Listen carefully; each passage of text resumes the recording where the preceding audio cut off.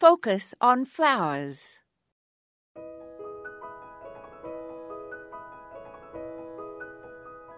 I am going to read a number of rhymes by unknown authors, and the first is entitled In Our Springtime Garden.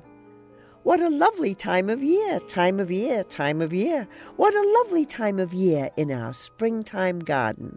See the flowers swing and sway, swing and sway, swing and sway. See the flowers swing and sway in our springtime garden.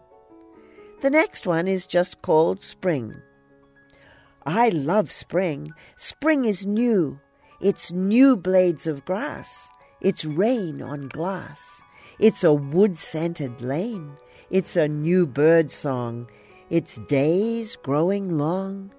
It's a tree in bud and puddles of mud. It's birds in a tree and a buzz from a bee. It's kites in the sky. It's spring. That's why I love spring. And here is another poem, again merely called Spring. And suddenly, spring. The winds of March were sleeping. I hardly felt a thing. The trees were standing quietly. It didn't seem like spring.